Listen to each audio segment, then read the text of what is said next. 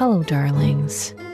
Welcome to Dark and Curious, where you'll hear stories that'll send chills down your spine.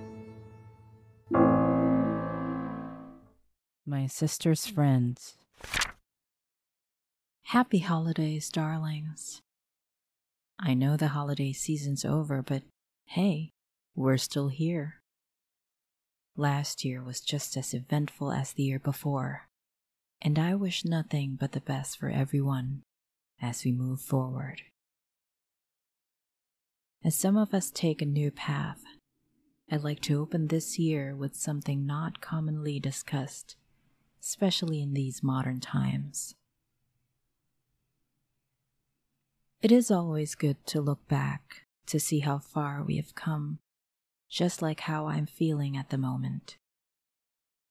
It isn't surprising that these 2 crazy years we've been through made me think more about my childhood. Those days were filled mostly with fun, laughter, and silliness, and most of all, strange and mysterious stuff that still amaze me to this day. In a household like ours, casual chat about aswang, mangkukulam, nuno sa punso, and many other supernatural creatures come by, like your typical talk over coffee. These normal story time include everyone's experiences with the paranormal. And that, my friends, was how my curiosity about the spirit world and the supernatural began to intensify. Take, for example, the time in the late 1980s. One of my sisters used to talk about her little friends. Well, you guessed right. Those were duwendes. Humanoid creatures of the Filipino folklore that are often compared to the European gnomes, Irish leprechauns, or the German dwarves. Duwendes are known to like and befriend young children, just like my sister back then. She was only 4 at that time, and I was 2 years older than her. You might think that kids could make up stories, but I tell you, this one's the real deal. How did we know that? It was a beautiful Saturday morning in our little home. The rice fields nearby were crawling with people as it was harvest season. My mom was busy preparing our breakfast when she noticed that my younger sister, who was supposedly about to wake up, was nowhere to be found. We looked for her in my grandparents' place, my aunts and uncles, who all live in the same compound as us. Nada. We were starting to panic and even seek some of the harvesters' help to look for her in the fields. Yet she didn't turn up, even after several hours have passed. It's hard to think on an empty stomach, so the search party was dismissed by my dad, so they can all grab a bite before they resume. Dad then hopped on our trusty old Jeep to go to the police. He was about to start the engine when suddenly, my missing sister casually walked from the wooded part of our backyard. Just imagine everyone's shock as she skipped merrily towards the house. Saan pang lupalot pa ng mundo kang galing na bata ka? Where on earth have you been? My mom was livid, but relieved at the same time while she was dusting off my sister's clothes. Doon lang po sa kaibigan ko. I've just been to my friend's place, my sister Grace said, as she pointed to the 2-century-old sampalok or tamarind tree across the backyard. That legit freaked us out. There was no way she has been there, as there's no house, and everyone sworn to have looked for her everywhere, even in the spot where a brook runs at the far end of our property. I could feel the hairs all over my body stand on end as I recall Grace's tales of her friends in their nice place called Kaharian, or kingdom in English. The horror that our parents could not utter as they were rendered speechless was vividly painted on their faces. Then it all clicked. It was an aha moment for me. Before that incident, we've been hearing random footfalls around the house. Our home back then had wooden floorboards, so you could hear clearly if someone walks or runs inside. Sometimes there would be giggling, even though it was our nap time in the afternoon, when no kids would have been caught playing outside.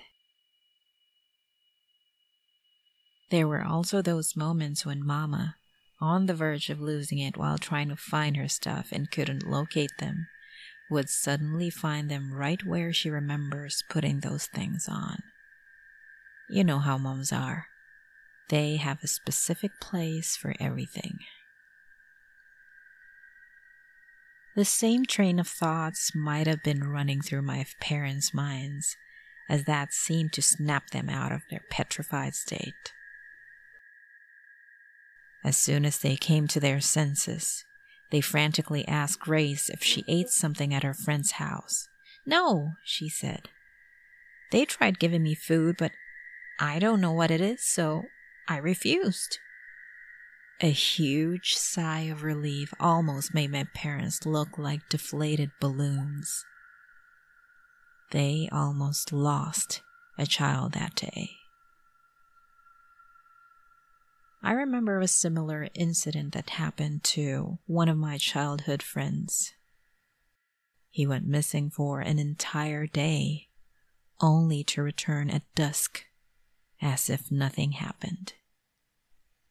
He too disappeared when he was around the same age as my sister was.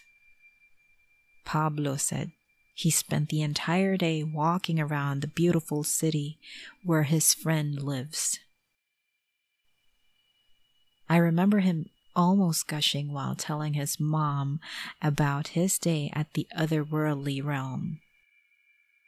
But that wasn't enough to make him want to stay there, even when they brought him sumptuous food. He said that he suddenly had a longing feeling when his friend asked if he wants to live with them.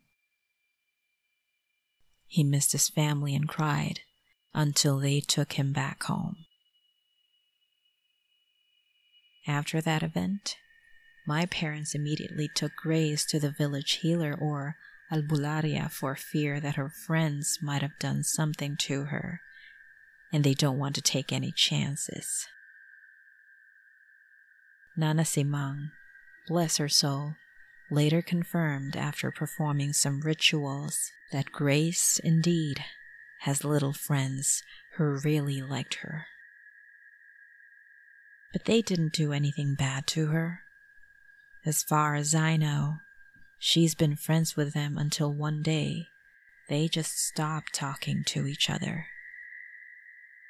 They might have found a new kid to befriend, or maybe Grace has just grown up so they look for someone else. No one really knows the dynamics, or maybe it's just me.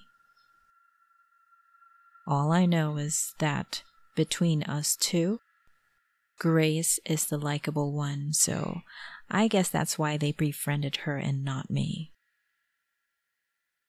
Nana Simang told my folks that if you are brought by a duwende or an elemental to where they live, they'll give you food that's hard to resist, and eating that would bind you to the place, and you can never leave.